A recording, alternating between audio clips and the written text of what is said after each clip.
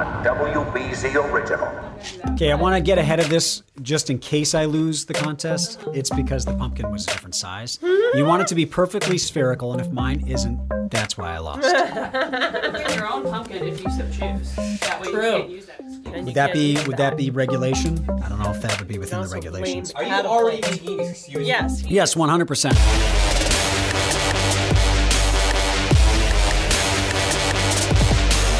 Welcome back, everybody, to Studio BZ, Alston's #1 podcast. Still, this is season 4. We were episode renewed. 1. We got been renewed, everyone. We've got the Huge big news. contract, and welcome back, everybody. I'm Paula Eben. And I'm John Keller. And I'm Liam Martin, back from our summer vacation. It's fall, the leaves are changing colors and falling off the trees. Halloween is in the air, and later on in the podcast we'll be discussing one of the more controversial manifestations of Halloween around our area. But before we get to Halloween, we still have a lot of politics to discuss. And so, John, you're going to talk about your interview with? Congresswoman Ayanna Pressley, one quarter of the now infamous Squad. A freshman member of Congress, of course, after her big upset of Mike Capuano last year. We sat down to talk about impeachment and other matters, and she is right at the heart of the impeachment storm, so I think it'll be interesting to hear what she has to say. Someone who's in favor of impeachment is former Congressman Joe Walsh from Illinois. He is running in the Republican primary, challenging President Trump for the Republican nomination. I sat down with him at our studios here in Alston, talked to him about whether or not he has a shot and why it is that he supports And he impeachment. used to be a big Trump booster. Yeah. He was a Tea Party Republican who once was about as loud as you can get in supporting President Trump. Interesting. And a talk radio host. A talk radio host. And now candidate. And then we'll cap things off by talking about a showdown in Braintree between neighbors over an extremely, is it fair to say, garish? Perhaps. And loud Halloween display that's turning heads and turning neighbor against neighbor. Did you just say Halloween? Yeah, Halloween. It's Halloween. Halloween is a Halloween? New England pronunciation. Halloween? Yeah, we say Halloween. Halloween. I don't say Halloween. Is that the kind of It's crap Halloween. they taught you at Harvard, Liam? Unbelievable. No, Halloween would be the Harvard. Halloween. That's how I say Do you guys also say you go to the bathroom? Yeah, the bathroom. It's and Halloween. And go get a quart of milk. But you say Halloween, don't you? Halloween. You don't say Halloween. No, Halloween. Are you from Ohio? It's well, okay, we say you guys All continue to Hallows say Eve. it incorrectly. I will say it correctly. Stop. It's I'll like, be over here how eating do my you candy say- corn. How do you pronounce SCALLOPS? Wait, say that again? SCALLOPS. They are Well, scallops. they're- Scallops, yeah. Yes, that I do say Okay, scallops. there. I rest my case. Not well, It's not but scallops, unless you're from the well, Midwest. okay. Well, you know what I'm going to do? I'm going to take a scallops. break. I'm going to go to the bathroom, and we can discuss Halloween back in when half I an get hour. back. Alston's #1 podcast. Oh, that's why. My father. That's This the is why. stuff that This is people have what been it's all waiting about. for. Ayanna Pressley, you could say, has been the biggest political story in our area over the last year, hands down, dating back to her upset a year ago of longtime Congressman Mike Capuano, Right. continuing through a tumultuous first year in Congress where she's been a member of the famous squad of 4 female members of Congress who've been singled out for derision and abuse by President Trump and some of his legions. And we sat down to talk about the story of the moment in Washington, the impeachment inquiry into President Trump, where she is playing a key role sitting on 2 of the relevant committees involved with this. And she explained why this is something she feels it's time for Democrats to pursue. Austin Hill, the glittering jewel city of the world. Congresswoman, welcome. Thank you. Thank Good you to for have having you me. here. Yeah. So, you serve on 2 of the committees that are involved in the impeachment inquiry now, Yes. including Financial Services, which I guess is probing Deutsche Bank and the president's tax returns and so forth. Is this coming to a quick head here? Is it going to drag on indefinitely? What's your sense of what we're in for? Well, first, let me just say that although I did not go to Congress to impeach a president, I feel we've been left with no other choice. And I do serve on both financial services and oversight and reform, respectively.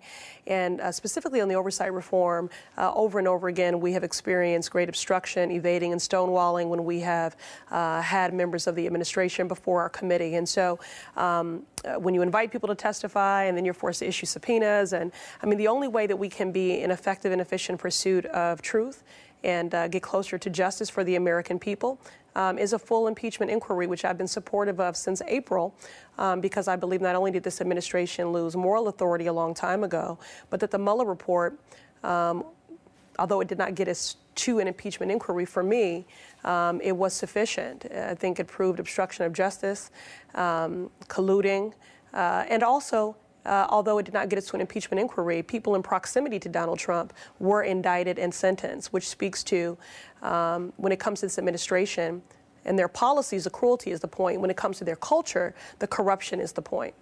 Now, nearly 63 million Americans voted for Donald Trump for president.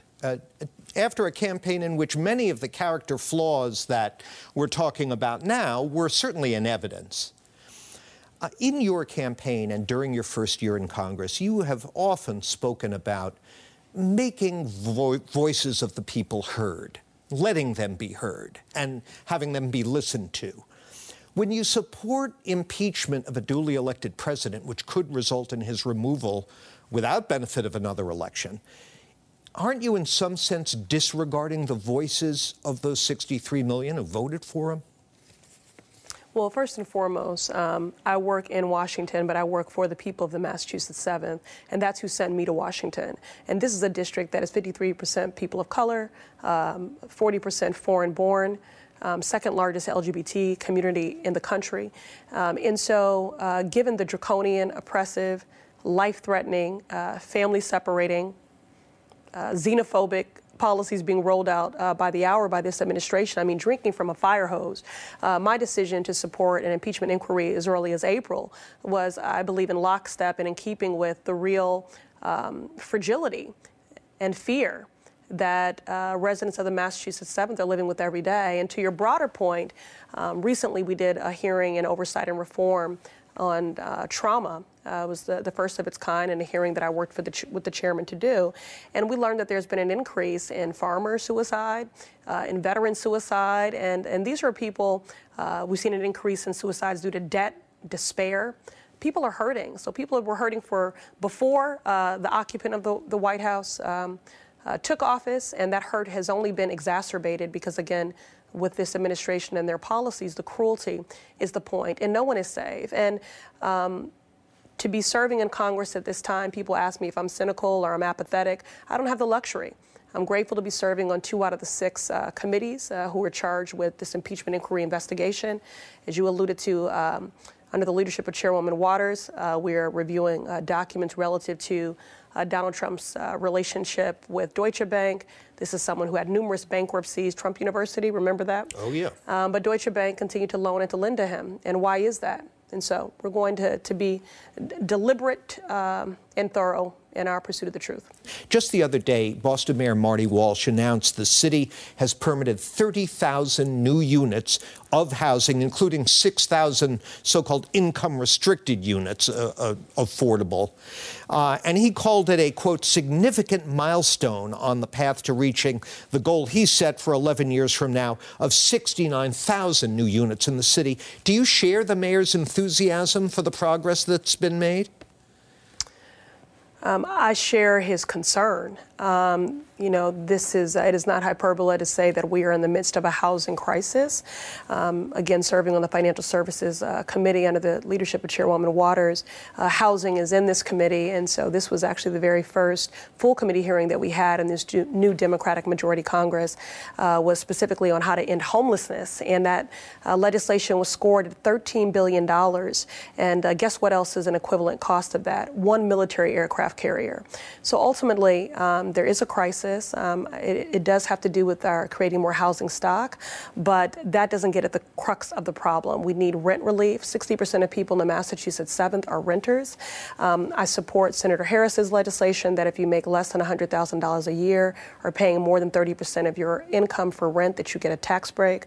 I support Senator Warren's legislation, the Housing Opportunity and Economic Mobility Act, which I think will help to reverse a lot of the hurt caused by discriminatory policies such as redlining, which impacted African Americans, specifically ability to build generational wealth. We know from the Federal Reserve report that the median wealth for a black family in Boston is $8 and for a white family is $247,000. And that's not because people are not working hard. That is because people are behind generationally because of discriminatory policies. And finally, I just add, we cannot look at housing in a silo.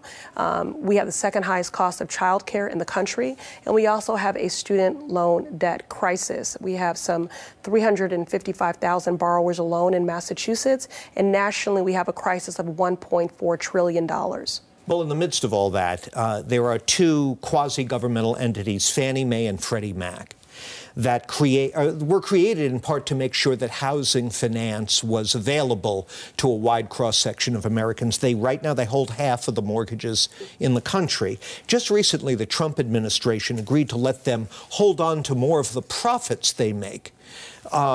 As a step toward financial independence for them.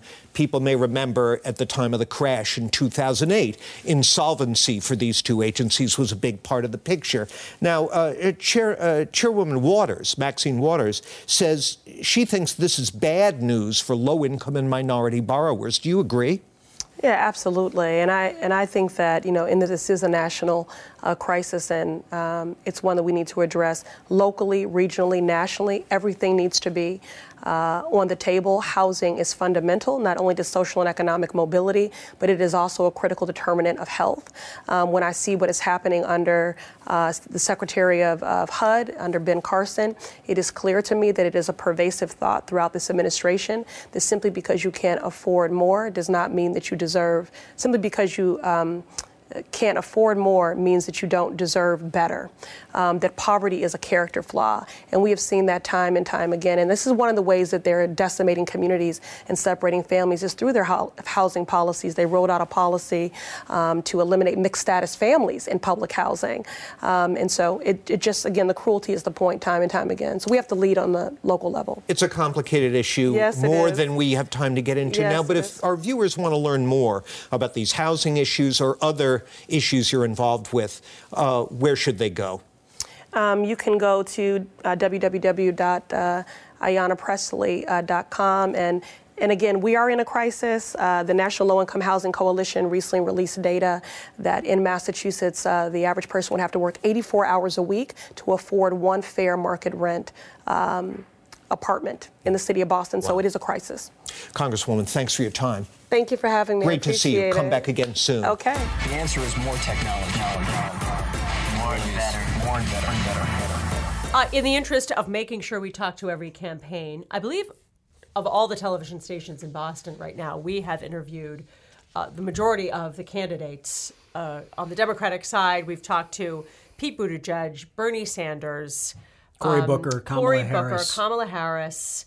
And we also have interviewed Mark Lauder, who's the strategic communications director for the Trump campaign. We want to make sure we talk to We interviewed William Trump Weld campaign as well, former Governor Weld. And today, Liam, you talked to this super interesting candidate trying to primary the president, one of his former supporters, Joe Walsh. Joe Walsh, a former congressman from Illinois, a Tea Party Republican, served in Congress from 2010 to 2012.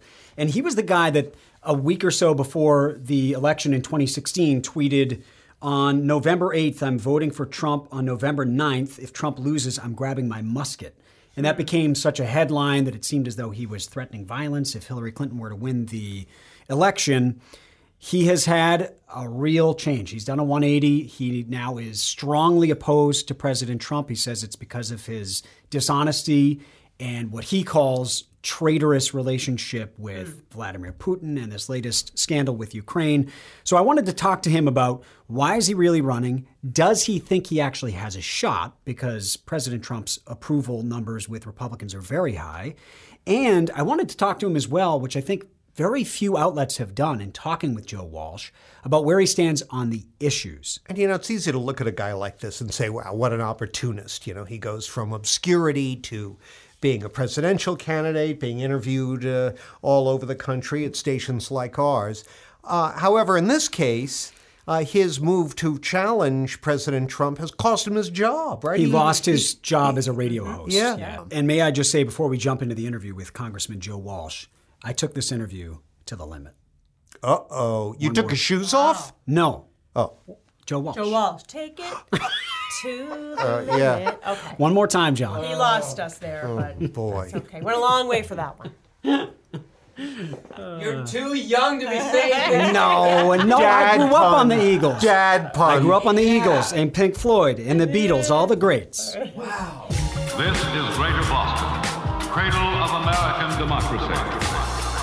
He is running against President Trump in the Republican primary. Former Congressman Joe Walsh of Illinois. Thank you so much for joining us. Liam, good to be with you.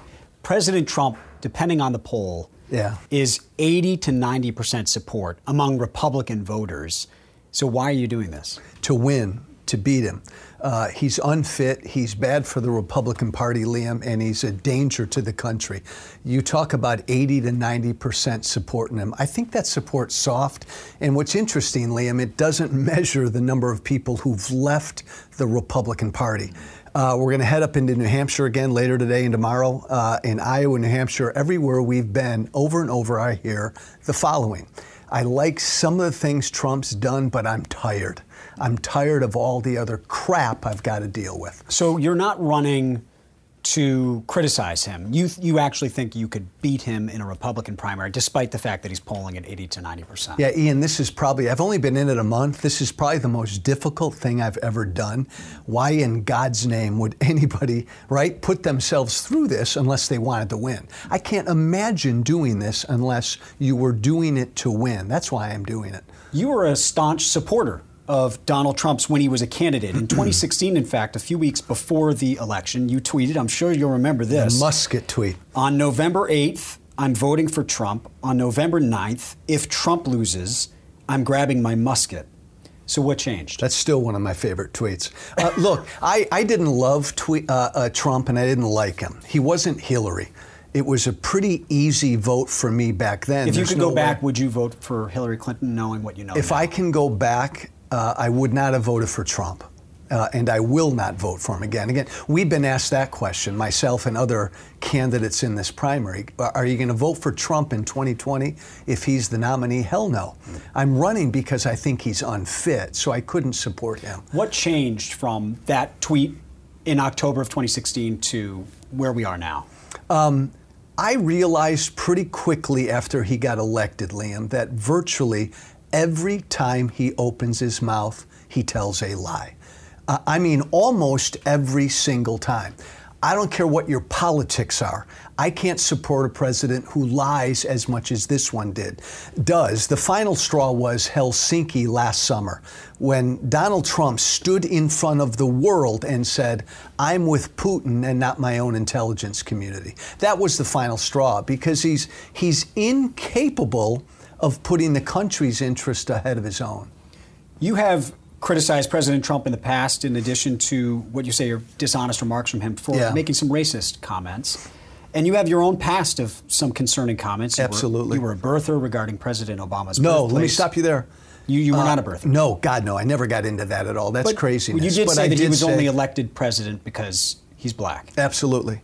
And you made some references to potentially he might be a Muslim. Yes. How do you respond to people who say you don't have the moral ground to question President Trump's comments? I think it's because I come from what got Trump elected. Liam, the same people who voted for Trump voted for me, sent me to Congress in 2010. The same people who voted for Trump have listened to me on the radio these past 5 or 6 years. You were part of the Tea Party movement. Absolutely. And we went to Washington in 2010 to raise hell about all of this government debt. And Liam, what's interesting is I helped create Trump. Part of the Tea Party rhetoric, part of some of the angry rhetoric that conservatives like me have put out there the last 5 or 6 years, sometimes it went over the edge. Do you regret that? Oh, do you apologize for it? I've spent, it's interesting, Liam, I've spent a good amount of this last month since I've announced apologizing for some of the things I've said. And you mentioned what's different with me and Trump. Look, I'm not a racist. I say things about race because I care about the issue of race. I'm obsessed with the issue of race. Sometimes I said offensive things, but it's always to promote an idea. This guy in the White House, he doesn't give a damn about any of that. All he cares about is Trump. So he'll be a racist, he'll be a bigot, he'll be a xenophobe if it will help get Trump elected. Let's talk about the Ukraine scandal. Yeah. Do you believe President Trump should be impeached for asking Ukraine and China, on China they say potentially he was kidding, to investigate Joe Biden and his son? Should he be impeached for that? Hell yes. Again, think about how far we've come. I mean, I thought he should have been impeached after I read the Mueller report last April. He obstructed justice, period. But Liam, you've got the President of the United States who pressured foreign governments to interfere with our election. He says he was just trying to fight corruption. When has this president ever given a damn about corruption? Come on, we've got his own words, Liam. I mean, on the front lawn of the White House last week, China and Ukraine should both investigate the Bidens. It's right there. That's impeachable. I mean, it's clear, right? That's what's fascinating about this whole discussion, Liam, is that's collusion. Imagine 6 months ago, if Robert Mueller, part of the Mueller report, had the transcript of a conversation between Trump and Putin where Trump asked Putin to find dirt on Hillary. That would have been that was the basis of that. That was it. And that would have been the smoking gun in the Mueller report. Trump would have been impeached. That's what he did with the president of Ukraine. Shouldn't we let the voters decide? They're going to decide in a year anyway. Should we impeach him when we're right on the precipice of letting the voters make that choice? You know what? You don't contemplate the politics of impeachment. You do what's right. And if we have a president, and we do, who's abused the powers of his office, who's used his office for his own personal gain. I was on TV over the weekend, Liam, and I called Donald Trump a traitor. Broadly defined, I think he is a traitor. He's betrayed the country. When you ask a foreign government to screw around with our elections, that's a betrayal. That's a big deal. Let's talk about policy, because I think most voters won't necessarily know where you stand on a lot of the issues that impact them at home. Healthcare. You voted when you were a congressman from Illinois to repeal Obamacare. What's your plan to replace it? You know what? Get rid of Obamacare. All of that money that we spend on Obamacare, return it to the states. The states know better how to use that money to take care of their citizens in those states. And then what we've got to do, Liam, man, we have to have a whole conversation about health care in this country. The vast majority of Americans need to begin assuming their own day-to-day costs when it comes to health care. Those with chronic health care conditions, those of need, we should always take care of. Do you consider health care a right? No. Gosh, no. It's a right in a lot of developed countries. Not in America. Pretty much all of them. Not in America. Our rights in America protect us from government. Now, health care could be an agreed upon benefit that society agrees is a benefit that we should all pay for. But in America, you don't have a right to health care. You don't have a right to a roof over your head. But isn't the current system unsustainable? Absolutely. The costs are as high as they are. That was true well before Obamacare. And you say, well, let's leave it up to people to cover their costs. I don't think most people can cover that cost. No. So how do we fix that? Because we have to change the conversation. Liam, you're younger than I am. We've got Americans living longer and longer and longer. In my parents' generation, Americans were living into their 60s and 70s. Now we're living into our 90s and we're healthy. We're playing golf at 94. That's a really good thing, right? But how the hell are we going to pay for all that health care? That's the conversation that neither Republicans or Democrats want to talk about. And what I'm saying is we've got to change the conversation. Americans of means like myself, we need to begin assuming more of our day-to-day costs. This notion that the Democrats are putting out there, Medicare for all, let's just have government pay for everybody's health care. Bull. We're $23 trillion in debt right now. We can't afford the health care we've got right now.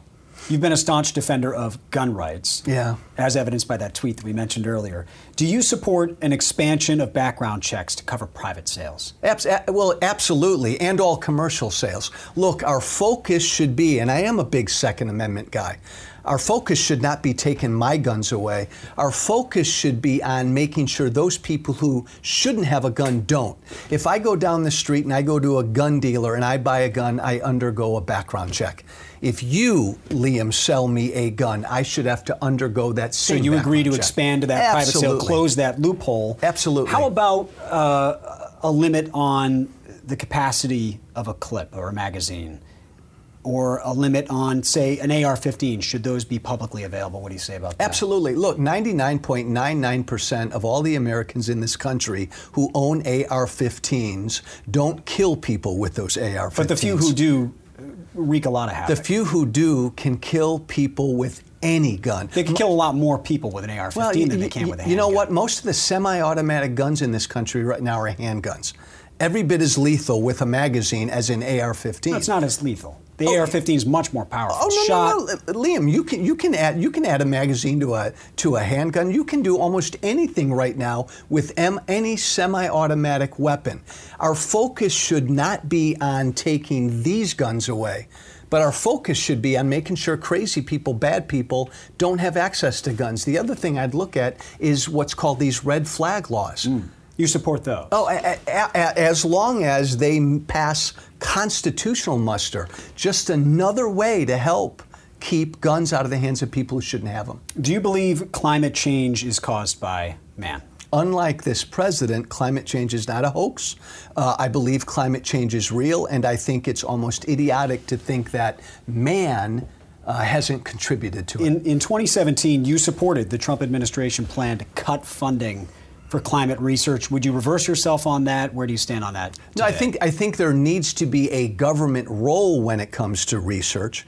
I don't know how much money we should spend on research, but government has to play a role. Look, Liam, here's the problem. My party, the Republican Party, under this president, and too many of my fellow Republicans do believe it's a hoax. And the problem with that right now is we're letting the AOCs of the world and their Green New Deals carry the day. We don't even have a seat at the table when it comes to climate change right now because we're denying it exists. I want to sit at the table so that we can work on common sense solutions. Where do you stand on abortion rights? And would you hope as president to get a Supreme Court that would overturn Roe versus Wade? I'm pro-life. End of story. I believe that decision should be sent back to the states. Roe v. Wade was a flawed decision. There's no constitutional right to an abortion. You were pro-choice in the 90s. What changed? After about 6 years of thought, prayer, discernment, and research, I've always been pretty libertarian. I realized that life is a life inside the womb. Wouldn't one of the libertarian positions be, though, that a woman should have her right to her liberty, which is to her body? Yeah, Liam, it's fascinating. The libertarian movement is actually split on this because you're right, and that was my first instinct. I'm libertarian. Government, stay out. But I'm libertarian. I don't want my government doing a lot of things. Principally, what I want my government doing is protecting life. You actually do see this libertarian philosophy that this is one thing government should do. Last question. What do you say to the people who don't trust that you have, quote, found religion on President Trump, that you're sensing the way the wind is blowing and that you're jumping into it? I was a conservative talk radio host for 6 years. 95% of my audience wanted to hear every damn day, Liam, that Donald Trump walked on water. Right? I could be Sean Hannity. I could still be one of the biggest radio guys out there. You lost your radio show. Well, yeah, once I announced my run. But I was losing, I was syndicated, nationally syndicated, but I was losing stations around the country this past year. Because you were criticized. Because I was critical of Trump. If I cared about the ratings, if I cared about money and my fame, man, I would have done what Hannity and all the rest of them do and just say Donald Trump's the greatest. I'm doing this because this president is unfit and he's a danger to this country. And I'm telling you what, Liam, if we give him 4 more years, pray for this country. This is, as I said, the most difficult thing I've ever done. I've thrown my life upside down. I've given up my livelihood because I so believe this man needs to be stopped. Congressman Joe Walsh of Illinois, we appreciate it. Hey, Thank you so Liam, much. thank you, man. Thank you. Good to chat with you. Thank you. The unexpected is not knowing what's going to happen. That's the problem. Last year, we lost our video. So how would you like it if this Halloween your immediate next-door neighbor set up a Halloween world on their lawn, complete with bright flashing lights that are going off well into the night, loud sounds, something like this? What do you call a monster that loves to dance? I don't know. What? The boogeyman. I get it. Oh, wait, I got one. Here we go. What's a vampire's favorite kind of dog? I don't know. What? A bloodhound.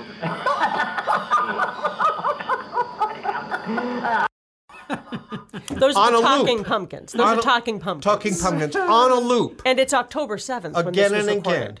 Well, that is what is happening to one neighborhood in Braintree. On the TV side, we did a story about the conflict this has caused between neighbors. And if you ask me,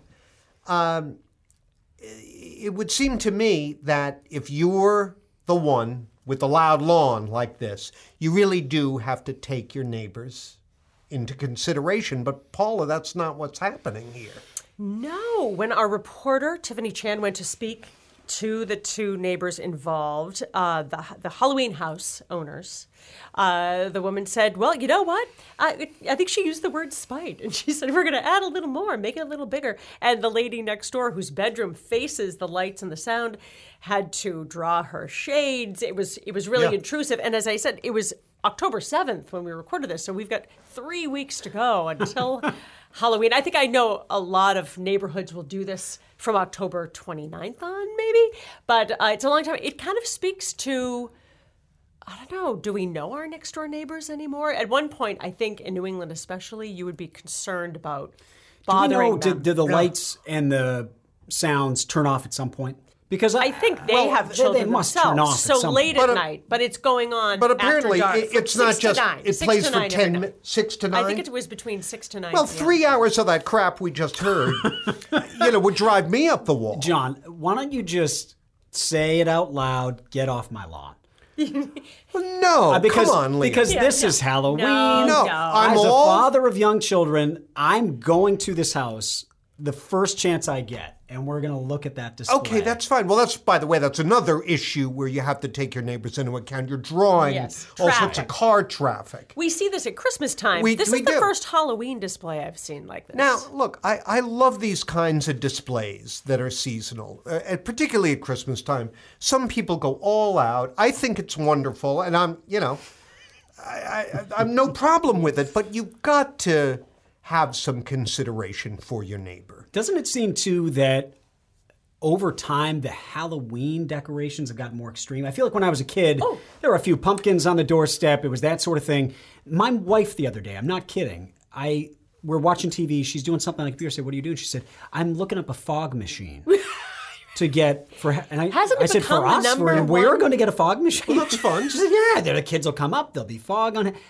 It just seems like things have gotten more and more extreme. I know in my neighborhood, it's all the inflatables now are the big thing. Maybe you guys can help me with this. What does Snoopy have to do with? Well, it's the Great Pumpkin, Charlie Brown. That was the TV special when people were kids in the 60s. And but Halloween spending, I'm going to look it up because I think it's become like one of the number 1 or number 2 it has to be. It's holidays. all part of the commercialism of America. Americans will spend, on average, $86.27 for the holiday, or $8.8 billion in total spending, which is down from $9 billion last year. So maybe it's one of those holidays that I think it kind of does unite small children and teenagers and older people. I don't know. My favorite is preschool Halloween. I hate scary, gory Halloween. You know what I'm saying? The other thing, too... I like little kids trick-or-treating. That's about it. The other thing, too, is there's that whole movement of the parents who go around with the red Solo cups on Halloween. And everyone's... Dangerous combination. Yeah, it's the whole culture now of parents seeming to enjoy it a little bit more than the kids are. I mean, let's get back on this issue, though, of the Your way neighbor. neighbors treat neighbors. I mean, really, to say I'm going to turn the volume up louder, I mean, that's really provided. Well, she was going to add to it. I will She was say going to- the pumpkin jokes were great. I mean, the jokes that pumpkin... Our producer Jonathan is shaking his head. Liam, those are dad jokes. The bloodhound, exactly. Corny Fantastic. AF. Corny, Corny. candy. Oh, Liam's a candy corn person. Well, Just I'm a FYI. proponent I of also candy like corn. candy There you corn. go. I mean, who I will doesn't have a like few. candy corn? I like You it. have a few. It's Just a few. sugar. It's just sugar. A few a It's year. great. Good. We all agree on that. Okay, so Yes, that- we agree on that. By the way, but I do Liam, agree. If your neighbor asks you to turn it down or turn down the lights, you have to Do it a accommodate little. your Yes, neighbor. yes. during our summer cooler episode of the podcast that we did, you were bitching and moaning already about the presence of the Halloween candy. Remember that was in displays July, stores. Yeah, early July. Well, July. yes. There So was have you all- stocked up yet, or are No, you no. I fog haven't stocked machine up. first, then we the have Reese's? decorated. The house is now decorated. Spiderwebs in the front. Apparently, a fog machine Is on the way. Is on the way in some form. Liam's going to emerge from the fog Because Liam, to you hand know. the kids their candy. Yeah, I'm gonna use that all year round, frankly. Well, after Going to bed at night, boom, pop the fog machine on. Well, emerge. Hey, don't knock it if you haven't tried it. Presented by WBC TV, the Amherst So there's a weird thing here at the bottom of the page that is actually just handwritten. It's not even part of the actual Liam- agenda. oh. It says Liam hit in face. One of the greatest is this a prompt for someone to WBC hit me in the stories face? of all time. No, with the football. Oh, Right? this is from when I got hit in the face when you with the first football. arrived. Oh, yeah. Oh, we haven't told this story yet? No, Marsha, podcast. Marsha. Here's how it happened. Liam had arrived 3 months before at WBC, something like that. We're shooting No, one of our... it was probably only a month Yeah, because it was- we were shooting promos for, That's right. at that time, WBZ had Thursday It wasn't Night the Football. fall. It was like August because Yeah. we had Thursday Night Football at the time. So they had these snazzy silver Thursday Night Football jerseys on. And they wanted to tape a cute promo of Liam and me tossing the football around. And the promo guy, I believe it was Mike yes. Rosiska, Oh, I'll always was remember behind the camera. And Liam was innocently looking straight ahead. And he said, "Turn around, Liam. And I'm going to, as you turn around, I'm going to throw the football to you." And it just, he was beamed right off the forehead. Well, so let me defend That myself. explains a lot. Let me defend But myself. it wasn't your fault. Right. So what happened is my back is to him, and he's supposed to prompt me and go, turn. Now, ideally, he says turn And like before Edelman. he throws the football. But no. He said turn. But no. He said turn after he threw the He football. thought with his cat-like reflexes, Yeah. he would catch it like Juliet Edelman. If you get the clip is everywhere, it's going everywhere. You can see the moment my face turns, it is already being hit with the football. Oh, wow. Just straight into the forehead. The best part about it, though, can I play the Paula's cackle? I think I can pull up Paula's cackle. You have it? Well, I have the Still clip. have the So, cackle? Liam, what was your sport at Harvard? Clearly not football, right? I was a starter on the foosball team. Foosball. Let's see. Hold on. Let me see if I can find this. So Liam, and this isn't seen fully in the clip, collapsed to the ground laughing. And I barely we know. all I began laughing. barely know Paula in this We've moment. Okay, so barely you would been think introduced. you would think Paula would. Oh my God, are you okay? He Is it? collapsed on the ground. He was laughing. So I thought, well, this is just a great moment. Paula, and I stood over She him. stands over me and takes a picture of I me started lying taking pictures. effectively And unconscious. Okay, here, let me look. Here's the sound of me getting hit and Paula's cackle. Listen for.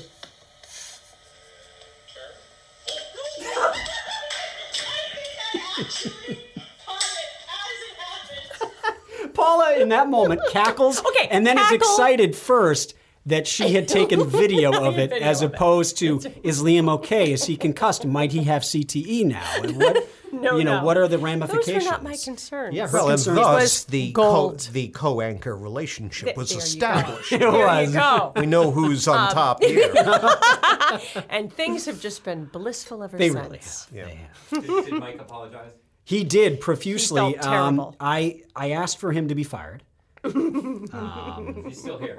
He's still here. He's quietly been trying to sabotage which him goes ever to show. since. Yeah, no, he'll eventually get his. Here's the thing. I grew up with 5 brothers and 5 sisters. So when someone gets beamed right off the head with a football, That's entertainment. you chuckle. It's par and for you the take course. pictures of it. All right. All right. Let's So here we go. This was really fun.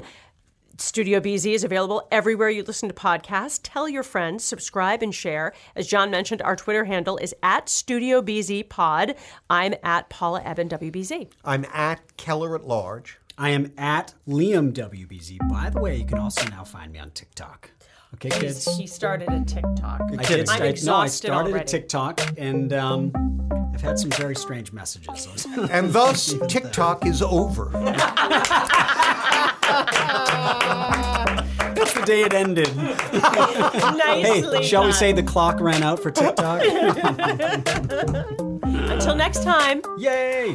We'll be seeing you. Good catch, Paul. One down.